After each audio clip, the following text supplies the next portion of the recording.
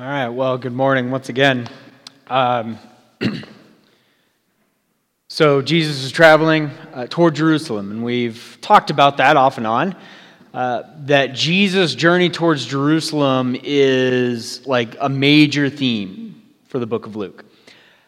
Jesus sets his face towards Jerusalem, and we know at that point the clock is ticking. He has, and we can't really tell, but somewhere between weeks and months to live. He will make his way to Jerusalem, challenge the powers that be, and they will kill him for it. And he knows this.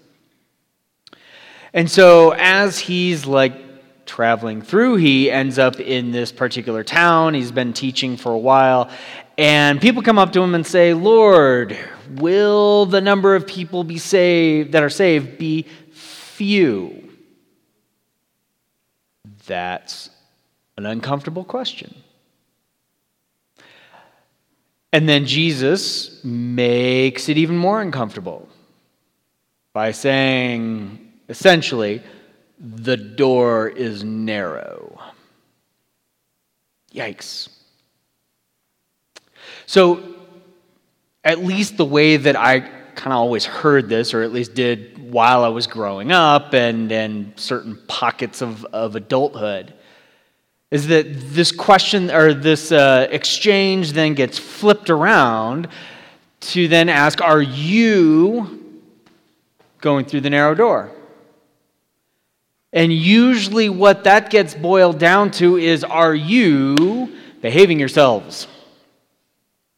And I remember being in high school, hearing something like this and going, well, I did see a rated R movie yesterday. That doesn't seem pretty narrow. Uh-oh. I'm in trouble, or something like that.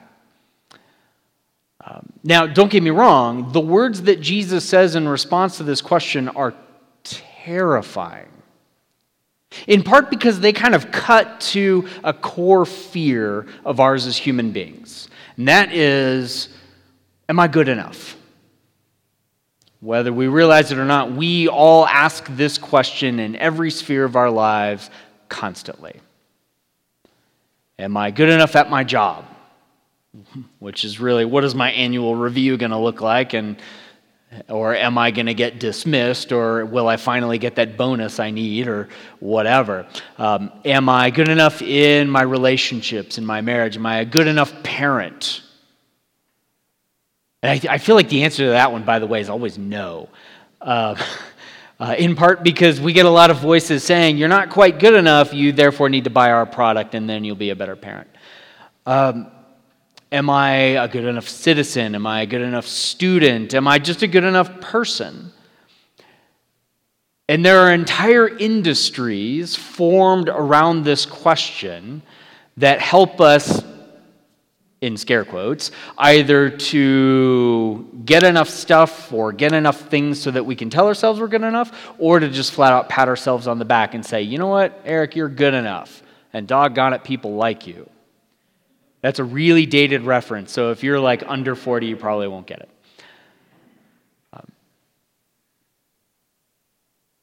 The interesting thing is that none of what I said has anything to do with the conversation that Jesus is having.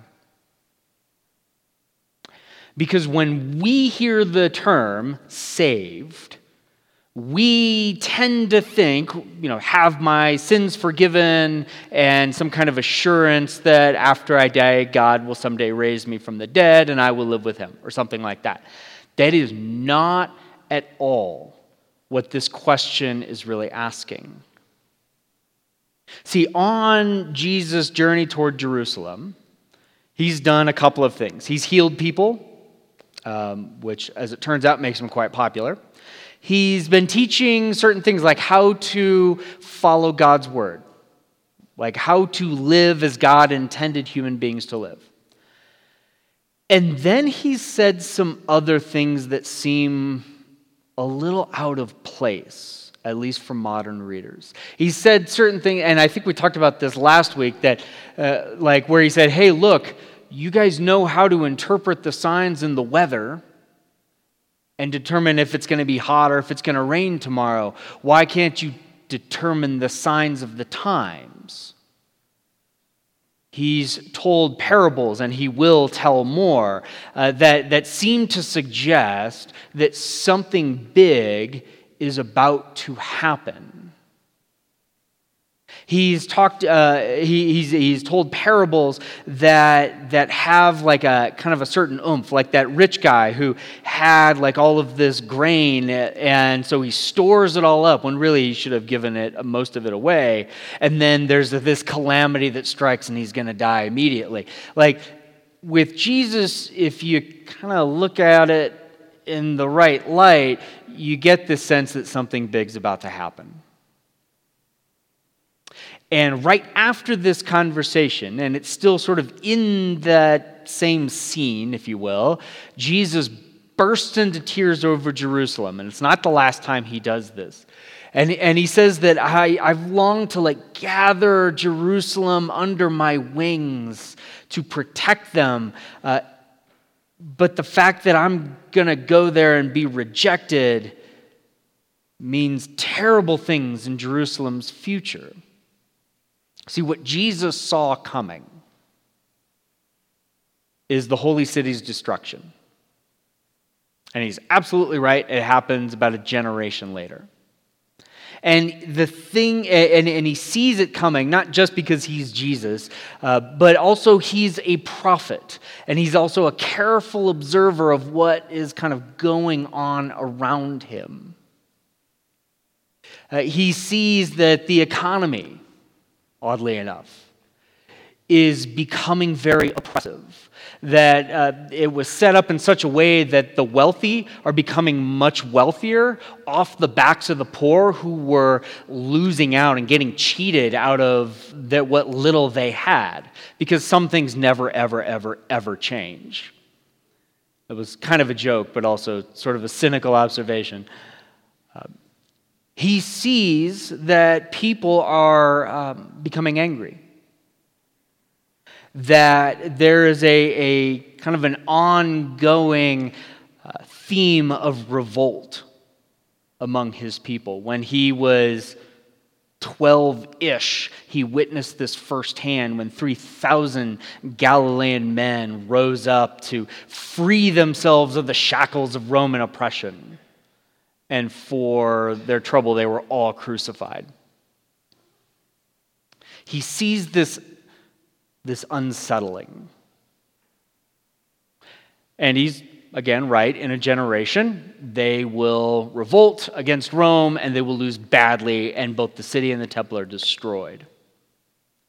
When he says, strive to enter through the narrow door, what he means is, don't give in to that temptation. Don't get caught up in determining what God has in mind for God's people to the point that you decide that violence is the answer. Don't start following this very dangerous, virulent strain of nationalism to the point that your identity as a child of God is indistinguishable from your identity as an Israelite. And that's a very important, warning and something for us, even as modern-day Americans, to take into consideration. Like, it's easy for us to sort of take Christianity and being an American and then just blend it all together when they should be distinct. And then Jesus starts to say some of the most offensive things that he will say, not to us, but to them. Because when the people go to knock, the door is shut, and they say, but you preached in our streets, you taught us. And what is Jesus actively doing while he's going around and meeting people? He's doing exactly that. This is very pointed at the people that asked this question. And then he said, you will look in and you will see Abraham, Isaac, and Jacob, like the great patriarchs. And you will see people from the east, the west, the north, the south. Gentiles. Ew. Like uncircumcised pig eaters. That's not right. So what Jesus has now done is he has said to this person who asked, will the number of people be saved few, saved from this calamity that is coming? And Jesus says, look, you have no idea what's about to happen, but realize that what is eventually going to happen will mean that the wrong sorts of people get invited to the table of God, and those who are really sure of themselves will be on the outside. Those who are last will be first, and those who are first will be last.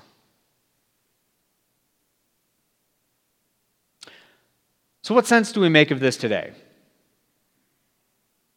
Because, this has huge implications if you're a first century Jewish person.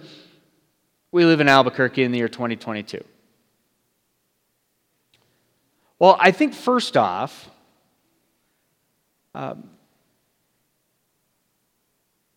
the question about will the number of people that are saved be few can raise this idea of, am I good enough? Am I going to be doing the right things?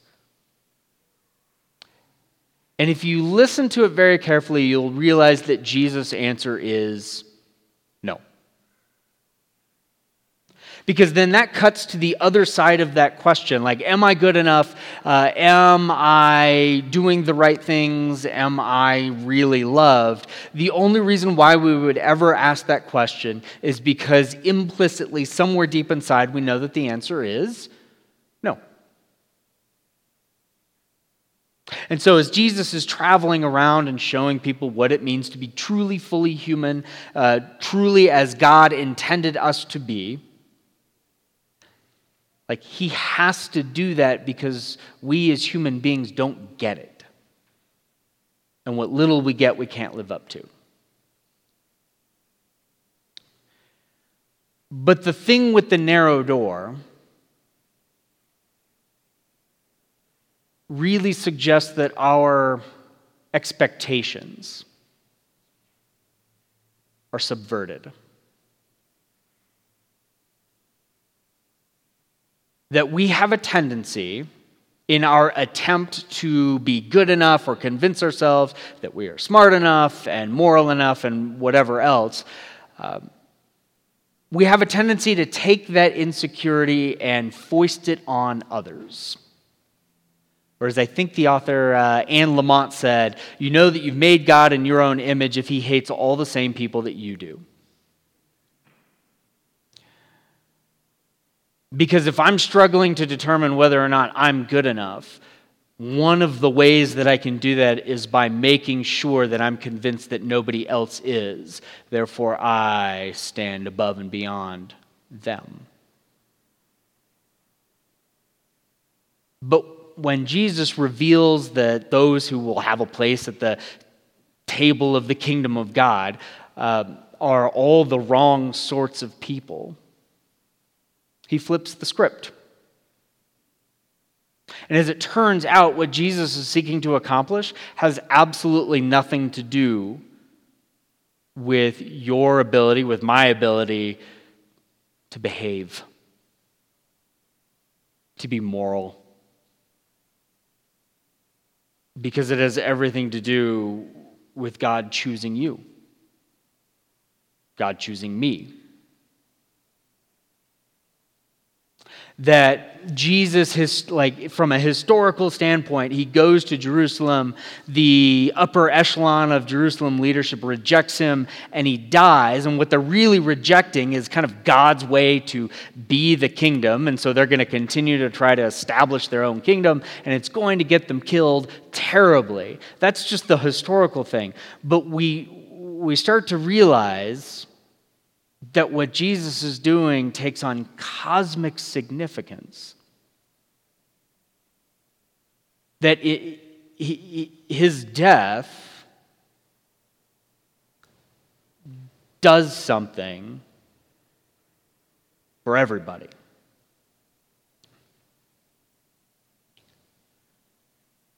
that many generations later, asking the questions, am I good enough? Am I moral enough? Am I kind enough?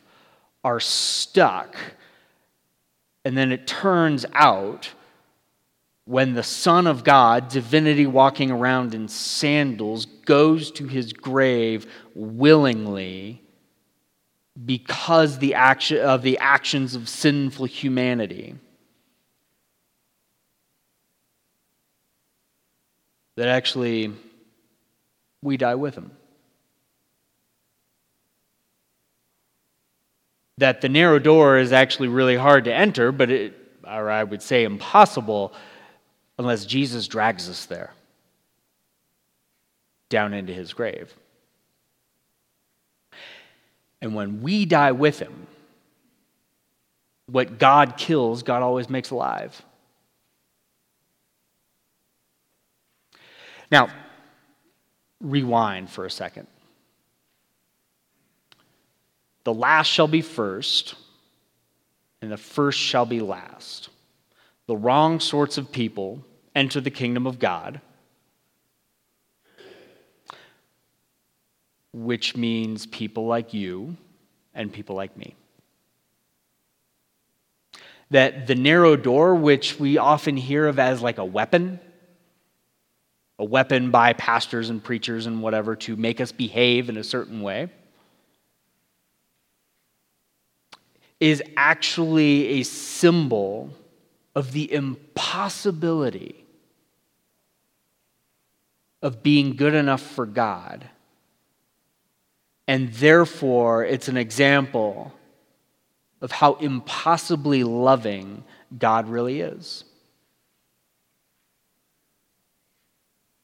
Because if you're standing here today, you've been baptized into Jesus' death, you've been raised in new life, you already have a place at the table with Abraham, Isaac, and Jacob and people from the north, south, east, and west.